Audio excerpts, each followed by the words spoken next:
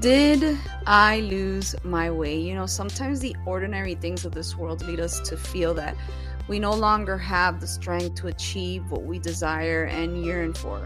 And in simple words, we feel that our soul is fainting. However, when we read that David, in the midst of adversity, remembered that God was his refuge and the place where he could regain strength that he had lost, when all this came back to him, it reminded me of Psalms 18:1-2, which is what David said. I love you, Lord, my strength.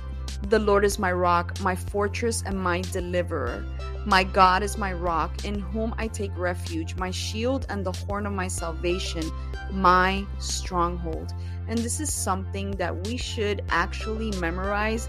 And if at any time in place we cannot say anything else, we should say Psalms 18:1-2.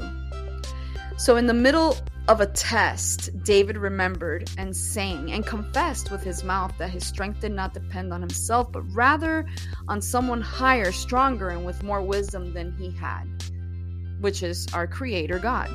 And even in his weakness, David recorded and confessed to God that he loved him with all his life and the strength he had left. He knew that his strength would prevail like that of the buffalo.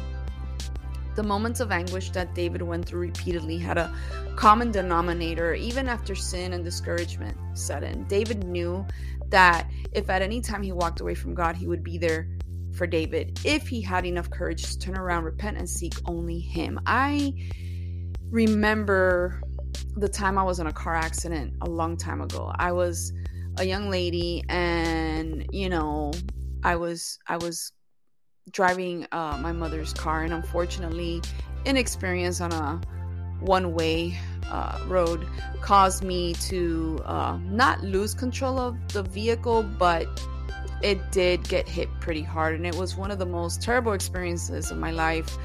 I remember that when I was inside the car, I earnestly prayed to God to let me live, and I asked him with all my might in that place, praying along and in the dark and with no one around to help. I remembered the loneliness that David felt so many times. I also remembered that God never leaves us and takes care of us like a mother hen takes care of her chicks. And suddenly people appeared, no doubt sent by God to help me by illuminating my literal darkness with light and hope in that moment of great anguish. But Psalms 18 tells us how God protects us from evil and how his immense love leads us from glory to glory.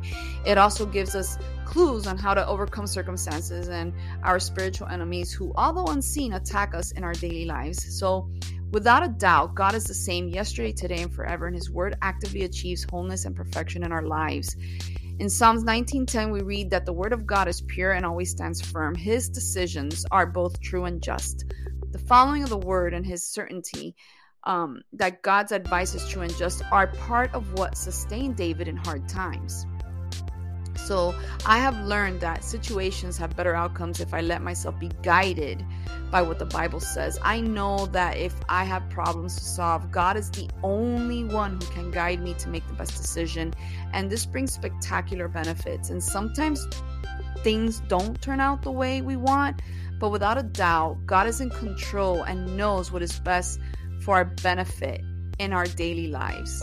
Our daily circumstances will not always be joyful, guys, but if we are certain that God is our protection and we are guided by his word, we will be guaranteed success in our lives because we are confident that God welcomes what we think and say before him. So what guidance does the Bible have for situations you are facing today, and will you trust God to help you make the best decisions? Think about it. God bless.